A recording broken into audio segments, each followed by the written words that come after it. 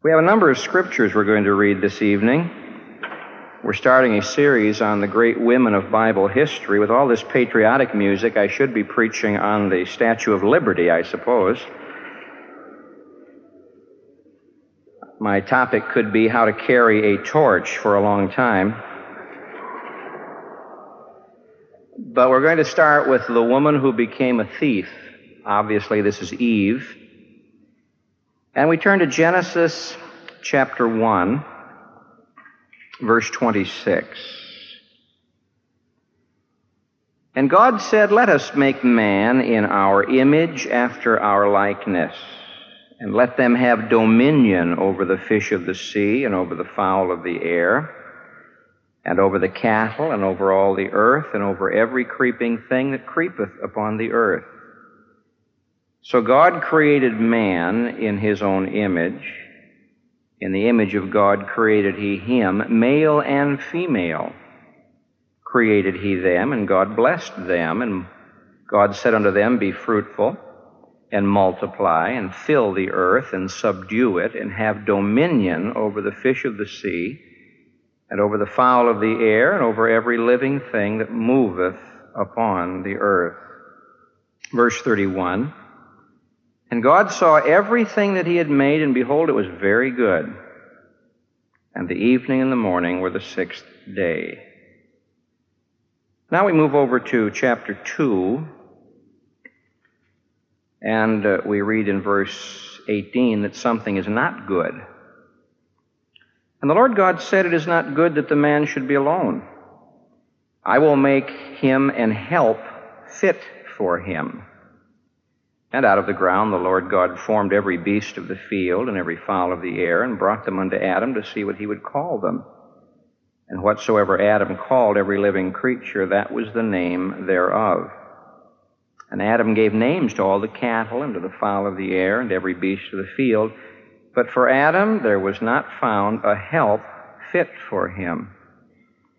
And the Lord God caused a deep sleep to fall upon Adam, and he slept. And he took one of his ribs, and closed up the flesh instead thereof. And the rib which the Lord God had taken from man made he a woman, and brought her unto the man." Imagine waking up and discovering that you're married. "And Adam said, This is now bone of my bones and flesh of my flesh. She shall be called woman, because she was taken out of man." Then Moses adds this very important note, "Therefore shall a man leave his father and his mother, and shall cleave unto his wife, and they shall be one flesh. And they were both naked, the man and his wife, and were not ashamed." Chapter 3, of course, we have the account of Eve's temptation and fall, and then she entices her husband to share in the sin, and they run from God. Of course, God finds them because his heart of love is searching for them. And when he confronts the man with what he has done, the man says in verse 12, "The woman whom thou gavest to be with me, she gave me of the tree, and I did eat. And the Lord God said unto the woman, What is this that thou hast done? And the woman said, The serpent beguiled me, and I did eat." Well, in verse 14, he puts a curse upon the serpent. In verse 15, he declares war. "And I will put enmity between thee and the woman, and between thy seed and her seed. He shall bruise thy head, and thou shalt bruise his heel. Unto the woman he said, I will greatly multiply thy sorrow and thy conception. In sorrow thou shalt bring forth children, and thy desire shall be to thy husband, and he shall rule over thee." Verses 20 and 21. "Adam called his wife's name Eve, which means a life giver, because she was the mother of all living. For Adam also and for his wife did the Lord God make coats of skins, and clothed them." Friedrich Nietzsche, the philosopher, made the statement that woman was God's second mistake. Obviously, then, his first mistake was man. The great philosopher Aristotle defined woman as an inferior man. And yet the Bible doesn't speak in those terms. As you read the Word of God, you find that God honors womanhood. In the Old Testament, He gave a number of laws for the protection of womanhood. In the New Testament, of course, you find a number of people who are deeply involved in the ministry of the Word, who are women. In fact, as you go through the picture gallery of the Bible, you find that God puts a spotlight on the great women who are a part of the gospel history, beginning with Eve and the first announcement of the gospel, Sarah. How can you forget Deborah? If you have a daughter named Deborah, remind her that that word means a bee. And Deborah knew how to get some things done. Mary of Nazareth. Would you forget that it was the women who were the watchers at the cross? It was the women who were the first ones to the tomb. It was the women who ministered to Jesus of their substance. Romans chapter 16, where the Apostle Paul greets some 25 or 30 people in the city of Rome, contains a number of greetings to women. Greet Mary, and greet this one, and greet that one, his mother and mine. He talks about Priscilla and Aquila, people who hazarded their lives, says Paul, for my sake. The fact of the matter is, apart from the Bible, we don't really understand the order of the sexes. As I drive through the streets of Chicago and as I visit other cities, I see that people are trying to bring about what they call unisex. We have barbers who are dedicated to this. We have clothiers who are dedicated to this. There seems to be a desire to break down the distinctions between the sexes. And yet God has put them there for a very definite purpose. And one reason why we're going to be going through the Bible to find these great women is to learn what God's purpose is in womanhood. As a man, I need to know this. Whether you're married or single makes no difference, because God has put us here to work together and to walk together and to worship together, and He's given each of us a job to do. I think it's important for us to find out what the Word of God has to say. Most people today who are writing about such subjects as women's liberation and so forth ignore the Bible. And unfortunately, many people who write on this subject misinterpret the Bible. I hope that during this series we'll be finding out what God really has to say about all of us as we meet the various women of the Bible. Now, Eve, of course, is the first one. You can't go beyond that. She is the mother of the whole thing. And she presents to us God's ideal for womanhood. Not in her sin. No one in sin is an ideal. But when God put Eve on this planet, He was saying to us, now here is the ideal. Here is the great example in 3 areas. If we were to interview Eve this evening and say to her, now what is the message that you're trying to convey to us, Eve? She'd say something like this. God has a standard, and I am the example of that standard. In 3 areas. First, Eve is telling us what a woman ought to be. Secondly, Eve is telling us what marriage ought to be. Now, some of you are not married. Some of you have no intention of getting married. Some of you may wish you weren't married. I don't know. But we need to know about these things. First of all, she tells us what a woman ought to be. And then what marriage ought to be. And finally, what the church ought to be. You say, well, Pastor, how in the world does the church get into this? Well, you're going to find a number of references over in the New Testament to Eve that relate to the local church. When Paul wanted to warn the church, he went back to Eve. When Paul wanted to instruct the church, he went back to Eve. Let's take the first area. Eve says to us, I am the example of what a woman ought to be. Now, when you read this story in Genesis chapters 1 and 2, you can't help but take womanhood and just lift womanhood up and honor and dignify womanhood. Someone was discussing women's liberation with me recently. There are some areas of women's liberation that I think can be very helpful. Quite frankly, I see no reason why a woman working at the same job that a man does shouldn't get the same salary and the same benefits. There are some areas that I think are tragic, not because they aren't asking enough. It's because not because they're asking too much, but because they aren't asking enough. The women's lib movement in many areas is not dignifying women the way God does it. They've left God out of the picture. Now, the dignity of woman comes from three sources. Number one, she was created by God. When Adam finished having the zoo parade by him, they discovered two things. Number one, many of these animals were in pairs. And secondly, none of them really suited him. We've taken that word helpmeet and we've manufactured a new word, helpmeet. But God really said, I'm going to make a help meet for him. I'm going to make a helper suitable to him. I'm going to make someone face to face with him. And in spite of the fact that men love dogs and cats and guppies and salmon and all sorts of things, nothing was found that was suitable for man. God created woman. And this is her first mark of dignity. Her first source of dignity is she was created by God. Matthew Henry puts it so beautifully. You ought to read Matthew Henry sometime. He's a quaint old commentator, but he has some great things to say. Matthew Henry says, if man is the head of creation, and he is,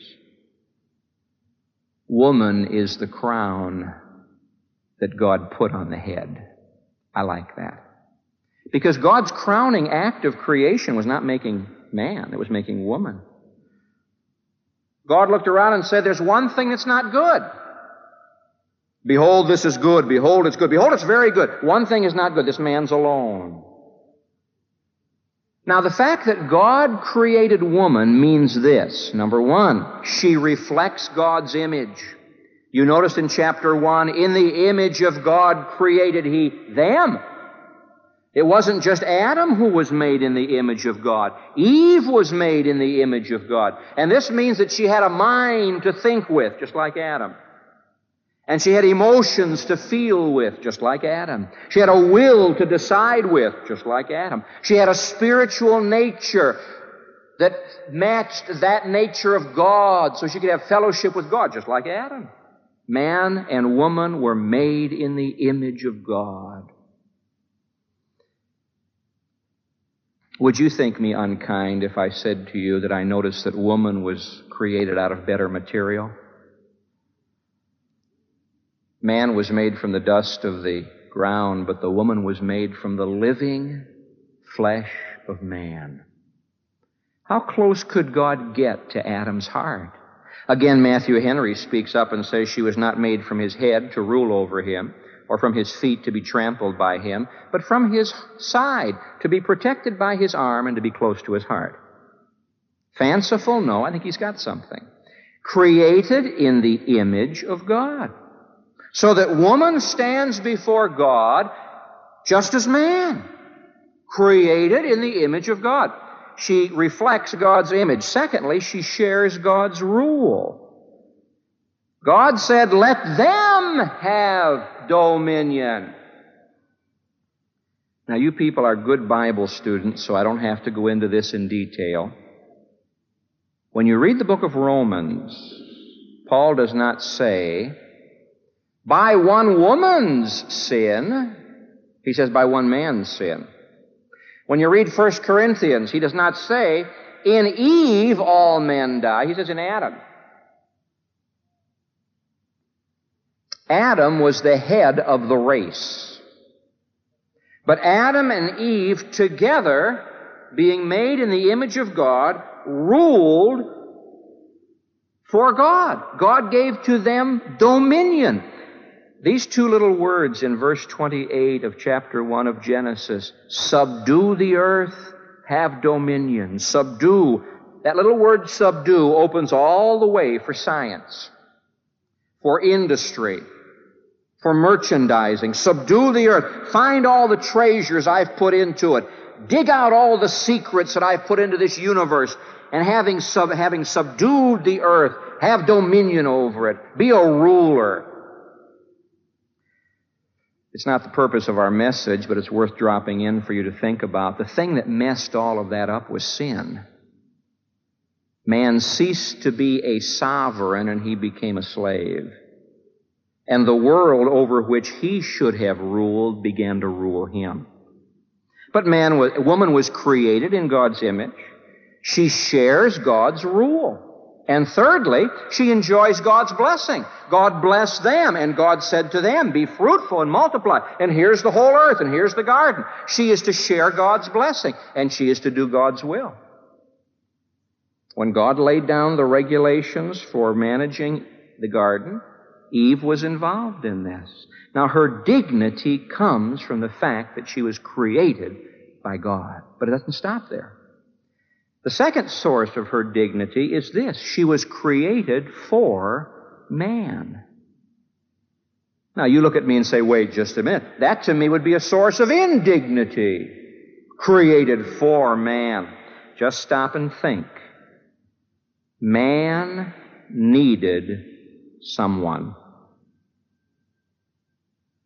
The fact that God created this very special person to be his help meet for him indicates that Adam truly was not as complete as he could have been. Perfect, yes, but not as complete as he could have been. There was no opportunity for growth, no opportunity for development. He needed someone matching him who could draw out the very best in him.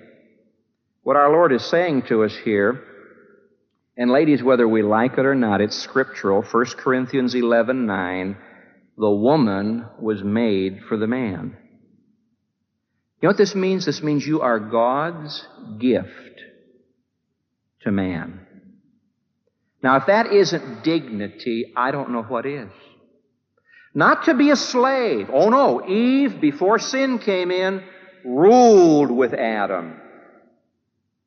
Eve, before sin came in, enjoyed the blessings with Adam.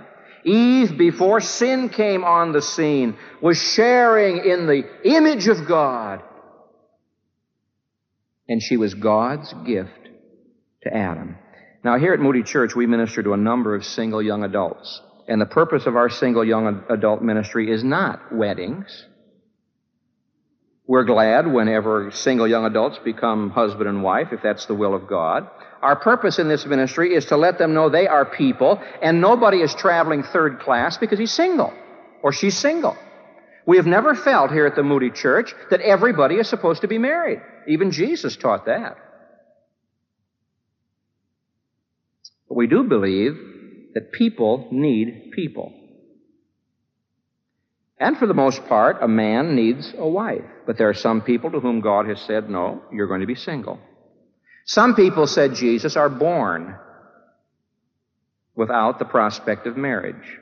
Some do this themselves because of situations. Men do it to them. Some for the kingdom of God's sake. But the point I'm making is that she was created for man. She was God's gift to men. He needed her. It does not say it's not good for the woman to be alone. I have watched this in over 25 years of ministry. Let a woman die. Let the wife die, and the husband has a rough time. But let the husband die, and invariably the woman just keeps right on going. There is something about man that requires woman. Not just the physical part, the emotional part, the spiritual part. Whether you're married or not. I mean by that, even singles need singles to help grow. Emotionally, intellectually, and spiritually. So she was created for man, God's gift to man. May I make a further statement? 1 Corinthians chapter 11, verse 7. The glory of man. That's what Paul says. That the man is the glory of God, and the woman is the glory of the man. You say, I don't like that. I think what he means by that is the woman was made from the man, and the place of the woman, watch me now, in the church. Not in the Standard Oil building, not at O'Hare Field, not at Woolworths, in the church, is to bring glory to God by submission to the man.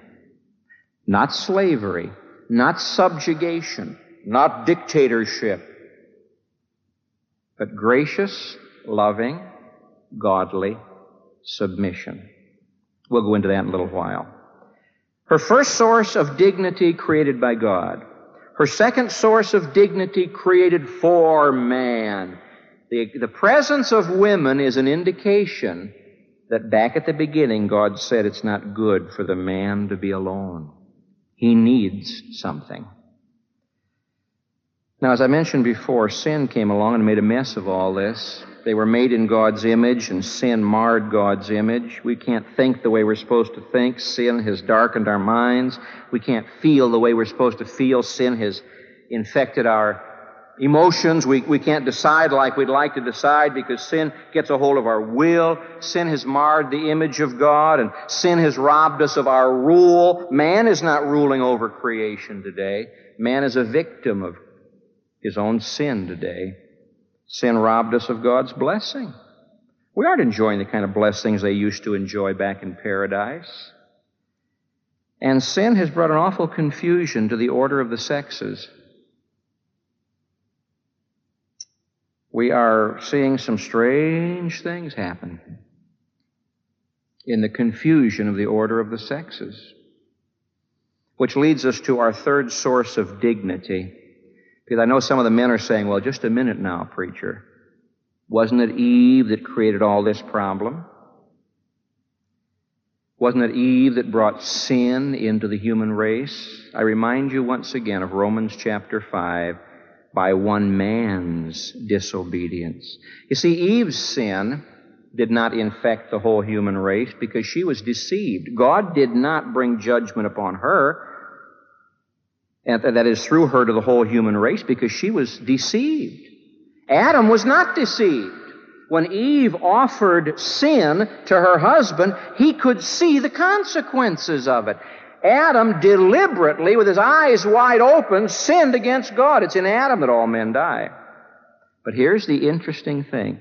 Eve was created by God. Eve was created for Adam. Woman was chosen to make possible salvation. After Eve had sinned and after judgment had been pronounced, then God says it's through the seed of the woman.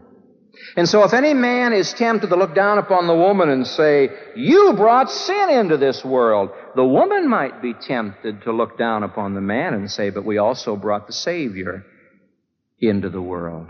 It's through the seed of the woman. In fact, that's the entire Old Testament history. The entire Old Testament history is the working out of Genesis 3:15. Satan fighting against God. The seed of the woman, the godly line, fighting against the seed of the serpent, the ungodly line. And you have clash after clash and battle after battle. And there are some points in history where it looks as though God's losing. But then there comes a little baby to Bethlehem through the channel of a godly Jewish girl named Mary, and God wins the battle. It's through the woman that salvation has come into the world. Because our Lord Jesus Christ was not the seed of a man. When you read the genealogy in Matthew chapter 1, begat, begat, begat. Now the birth of Jesus was on this wise. Oh, something different, something special. Adam was made without a man or a woman. Eve was made with the man alone. Cain and Abel came from the man and the woman. Jesus came from the woman without the man. He who lived for all eternity having a heavenly father and no mother came into this world having an earthly mother and no earthly father. And it was through the seed of the woman. The dignity of woman. And Eve is saying this is what a woman ought to be. She must remember she's created in the image of God. She must remember she's created to fulfill God's purpose. She has tasks to do that the men cannot do. And she's not there as a slave of men. She's there as the servant of God. Now, Eve comes along and says there is a second area. I won't spend as much time on this one because it's rather warm tonight. Eve is not only an illustration of what a woman ought to be, from God's hand, in God's hands, to God's glory. And sin wrecked all of that, sad to say. She's also a reminder to us of what a marriage ought to be. Let's talk about this first wedding. Strange wedding. Nobody asked, what did the bride wear? There were no guests there. Nobody signed the guest book. Nobody sang. There were no delays waiting for the mother-in-law to show up. This first marriage was planned and performed by God. And I would remind you, friends, that every marriage ought to be planned and performed by God. I'm thankful for the healing that the Holy Spirit can give to broken hearts. Every time I preach from this pulpit here at Moody Church, I know there are people out there who have gone through the heartache and the headache and the back break of divorce. And there are many people who would say, Pastor, I wish I could do this all over again. I'm glad the gospel heals. I'm glad that anyone can come to Jesus Christ and say, all right, Lord, I've made a mess of my home. Or there's some things I couldn't even control. But here I am. And He steps in and says, I know who you are, and I know where you are, and I'm going to help you. And life doesn't come to an end. And I'm grateful for a church family that doesn't force people who have had these heartaches to travel second class. I'm grateful for a church family where you people reach out your arms of love and you say, look, we love you. God bless you. Come on, be a part of our family. We want to help you all we can. That's why we're here. This city is filled with broken-hearted people from broken homes. And our job is not to be prosecuting attorneys. Our job is to be loving brothers and sisters. And I'm glad for that fellowship we have here. But the place to solve the problem is not after, it's before. And we begin with this statement. This marriage was planned by God. God said, He could have said, Adam, maybe you ought to marry this kangaroo. Never have to buy her any purses.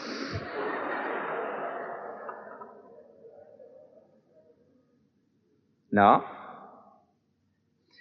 No, God said, Adam, I want you to marry someone who's fit for you. I believe from the very beginning God is saying, don't be mismatched. Find in the will of God, if you're to be married, that girl, that fella, who matches you, who will take your weaknesses and add strengths, and who will find from your strengths that weaknesses are helped. From the very beginning, God matched people. Opposites attract if you're magnets, but not people. When I counsel couples who are going to get married, I often ask the question, always ask the question, well, what do you have in common? You'd better have Jesus Christ in common. That's where it starts. But the fact that you're both saved does not mean you're supposed to get married. Salvation is no guarantee of a happy home. It's a good beginning. It's no guarantee. It has to be more involved than that. This marriage was planned and performed by God. And though the secular world laughs at us when we say marriages are made in heaven, we still believe it. I really believe that if God wants a person to get married, He has that person picked out for him. And therefore, you'd better wait and be in the will of God. Now, I notice here that when God performed this wedding, it was a man and a woman, not two men. Nor was it a man and two women. It was one man and one woman. I find no authorization anywhere in the Bible for homosexual marriages or for bigamy, polygamy, or as the man said, that's better than monotony. No, it isn't. God said a man, a woman. And he said there's going to be a union. They two shall become one. One what? One flesh. Marriage is a physical union. One flesh. Now, they ought to be one mind. They ought to be one heart. They ought to be one spirit. But they're one flesh. It is a physical union ordained of God. And this physical union is for the purpose of enrichment and enlargement. It's for the purpose of the carrying on of the race. But sin has come along and taken this beautiful thing called sex and made such a mess out of it. And so God performed the marriage. God said it's going to be a union. It's going to be a physical union. It's going to be a permanent union. You leave your father and your mother. You cleave. That word cleave is a very strong Hebrew word, stronger than Elmer's glue.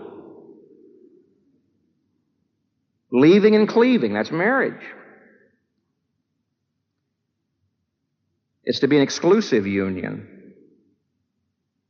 He didn't say, now, Adam, there's some other possibilities. There were no other possibilities. It was to be a permanent union, not an experiment.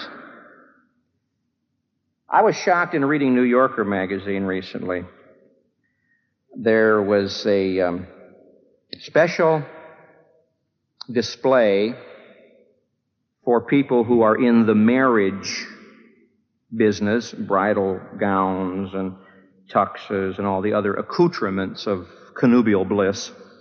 They had a special convention for them in New York City. Do you know what they now have announcements that read something like this.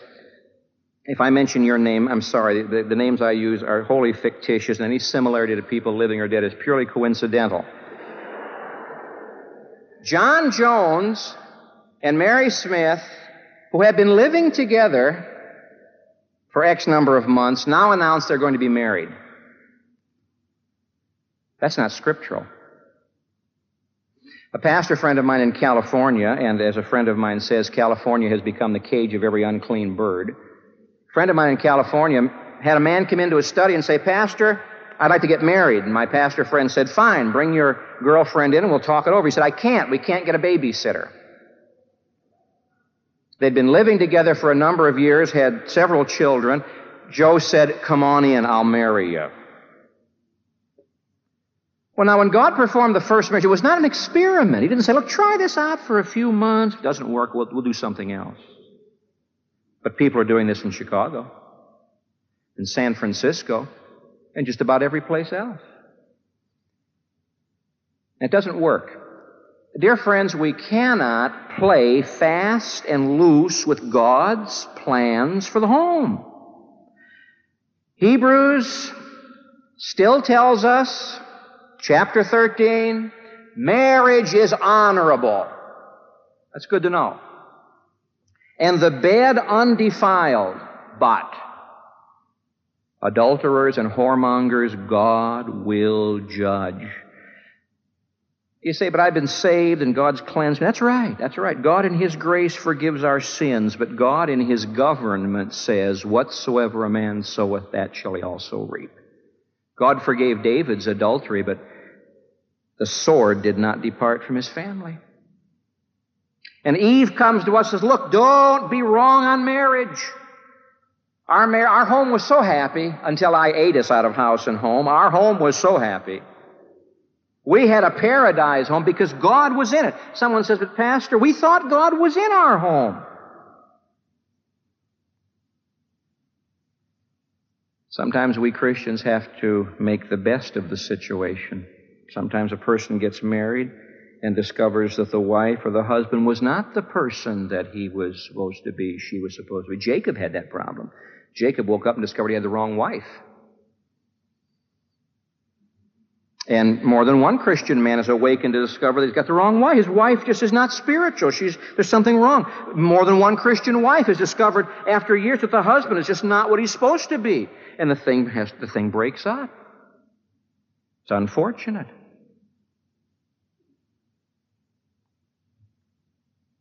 Eve says to us, let God plan it, let God perform it, and let God keep it like it ought to be. Eve would have to confess, until I sinned, everything was going great in our home. The great wrecker of marriages is still sin. Which quickly leads us to our third area. Eve tells us not only what a woman ought to be and what a marriage ought to be, but she tells us what a church ought to be. There are a number of references to Eve over in... Well, I never preached to bring down the house, but it's about to start, I think. Anybody hurt? Anybody hurt? Okay, just be seated, folks, and it won't happen again, at least not with the same one. Just be seated. You can sit somewhere else if you want to. Thank you very much. Sorry it happened. Was anybody hurt? Was anybody hurt? All right, just be seated then. Thank you. We've had a very moving meeting tonight. All right, we'll check into this after it's all over. Now, don't all of you sit looking up like this, because you'll end up with stiff necks, and the Bible warns us about stiff-necked people. Eve tells us what a church ought to be. Let's just go through this very quickly now. Number one, Eve shows us the origin of the church. When God wants to tell us where the church came from, he goes back to Eve. In Ephesians chapter 5, he says, now, a man ought to love his wife, and a woman ought to submit herself to her husband, because this is the way it was back in the beginning.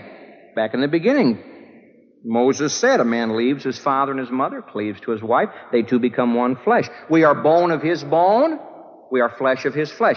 Now, I don't have to explain this to you because you know it already. When you watch God performing the first surgery, you see Calvary. Eve was made for Adam. The church was made for Christ. Eve was God's love gift to Adam. The church is God's love gift to Christ. Adam had to pay a price to get his wife. Blood was shed. Jesus Christ on the cross had to pay a price to get his bride. Blood was shed.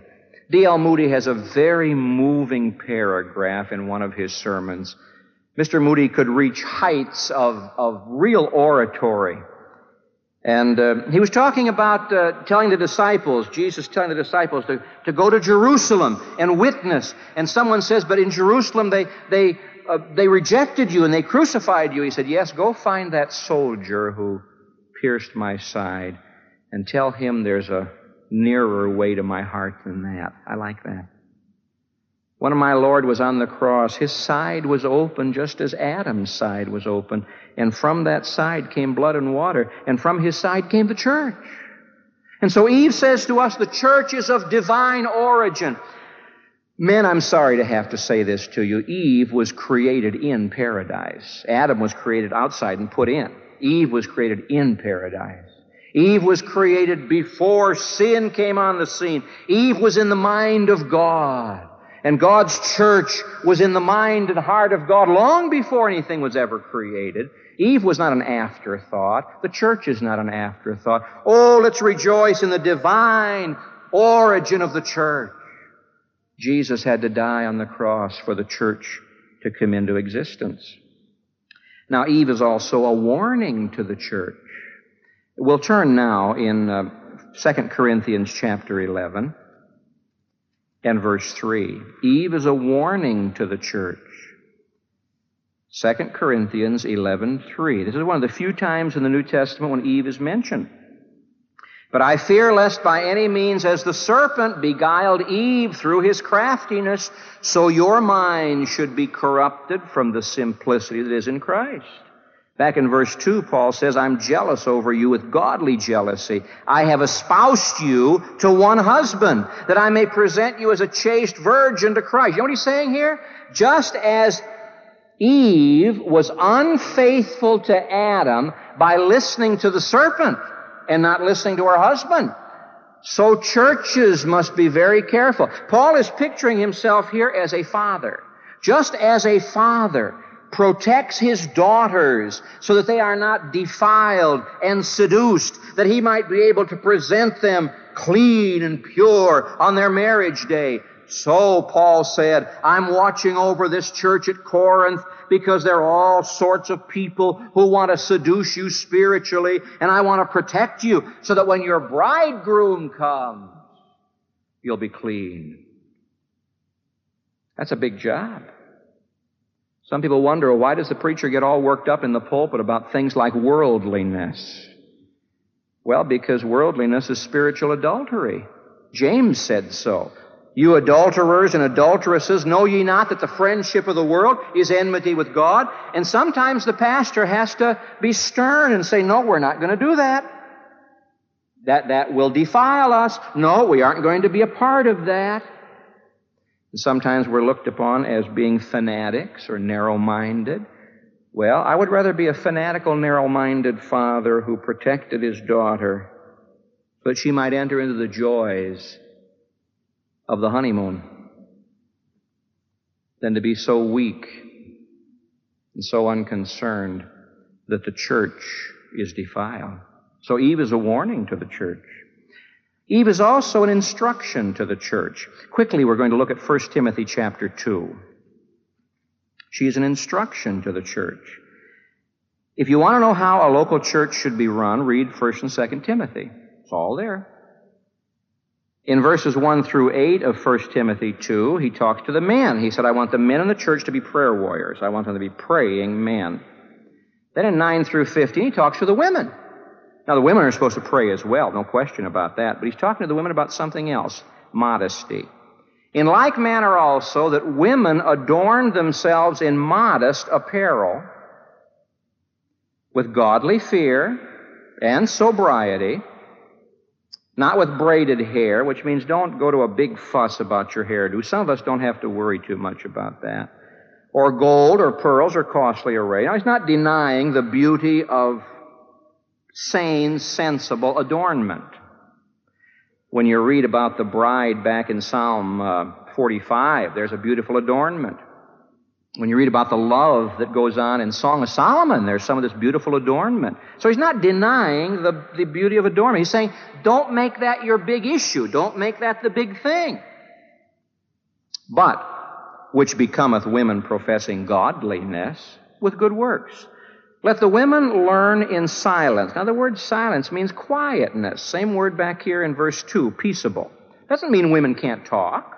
Doesn't mean women can't pray or teach. I don't believe the Word of God is teaching that women should be ordained in the preaching of the Word. I believe women can bear witness to the Word. Two of the greatest preachers I've ever heard were women. One was Amy Lee Stockton. The other was Ruth Stahl. Some of you heard Ruth Stahl. They could preach, but they were not pastors of churches.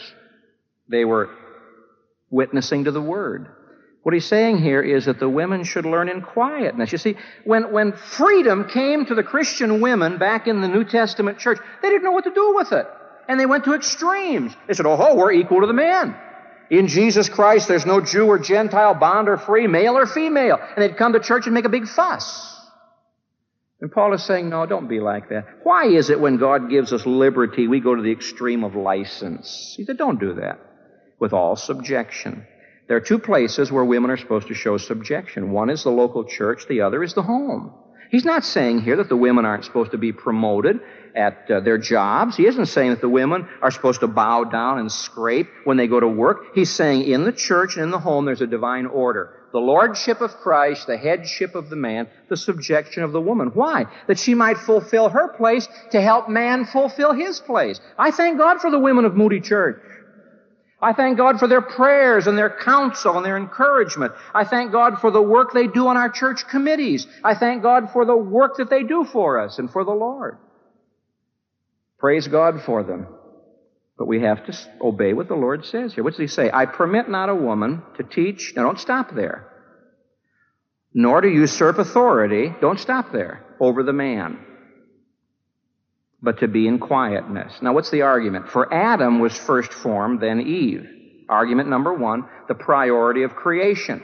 Not superiority of creation, priority of creation. Just like parents. God has ordained that parents are older than their children. And therefore the children obey the parents. And his argument here is not that Eve is less than the man, that Eve is a slave. He's simply saying that in the church, God has given the leadership to the men, and the women are to work with the men and not take their place. I'm taking too much time, and I'm glad for your patience on a hot night, but I've got to bear witness to something. I have preached in hundreds of churches in this country and up in Canada. Wherever you find a church where the men will not be godly men, God lets the women take over. And I thank God they at least keep the thing going, but it's not the way it's supposed to be. Men ought to be godly men of prayer, men who will sacrifice, men who will do the job. I thank God for the men of Moody Church. I don't know of a church anywhere that has men who can take in places of leadership like our men can. And one reason God is blessing is because of this. Whenever the men don't you blame the women. God has to have somebody keep things going. I recall in my first church, a pulpit committee came to hear me preach. I was very impressed with this. 6 women. And I said to myself, I would never go to pastor a church where 6 women were the pulpit committee. Where are the men? And Adam was not deceived, but the woman being deceived was in the transgression. And he goes on to talk about saving the woman's life in the birth of children if she and her husband walk with the Lord. So the Eve is a reminder to us there has to be order in the church. That God has ordained the lordship of Christ and the headship of the man. Not because we're better than anybody else. Somebody has to be in leadership. Not dictatorship, not lordship. But loving, living, sacrificing leadership. And whenever we do it the way God wants it done, God blesses. The problem back in Genesis chapter 3 was that Eve decided to have a different arrangement. She wasn't content to be a woman, she wanted to be God. Problems came. Well, I'm glad Eve visited us tonight. Eve shows us what a woman ought to be and what marriage ought to be and what a church ought to be. May all of us take it to heart. It's interesting to compare, in contrast, the first book of the Bible and the last book of the Bible. In the first book of the Bible, you've got a bride who failed, tried to cover up her sin. In the last book in the Bible, God says, come here, John. I want to show you the bride. Oh, the bride has made herself ready. She's dressed in the garments of righteousness. We're going to a wedding one of these days, the great marriage supper of the Lamb. God took Eve and he said, Eve, you've made a mess out of this, but you know what? I'm going to save you. And he clothed her. God said, Adam, you deliberately, willingly, stubbornly, rebelliously disobeyed me. You weren't deceived. You did it with your eyes wide open. But by my grace, I'm going to forgive you. And he clothed him. And though they suffered the consequences of sin, they entered into their marriage relationship. And you and I would not be saved tonight had they not believed God. Eve said, I got to have a name. Adam said, I believe God's promise that you're going to bring life into this world. I'm going to call you Eve, the life giver. He was saved by faith in God's Word. Maybe somebody here tonight, something I have said has touched your heart, and maybe you've never been saved. Or maybe you've made a mess out of life, and you'd like to come and get things going again the way they ought to be. We'd be happy to help you. Every woman should walk out of this auditorium tonight, every saved woman, and say, thank God, He has called me and saved me and given me dignity and nobility, and I'm going to do my work the way God wants me to do it. And every man ought to say, thank God, He has called me and saved me and given me nobility and dignity, and I'm going to do His will. And together we're going to work. Not fighting, cooperating. Not competing, building to the glory of God. Heavenly Father, help us to get back to first principles. We hear so many wild ideas these days. And I pray, Father, you'll help us just to believe your word and to act upon your word and to be what you've called us to be. I pray for any here tonight who need to make spiritual decisions. Lord, you know the heart. Help them to do your will for Jesus' sake. Amen.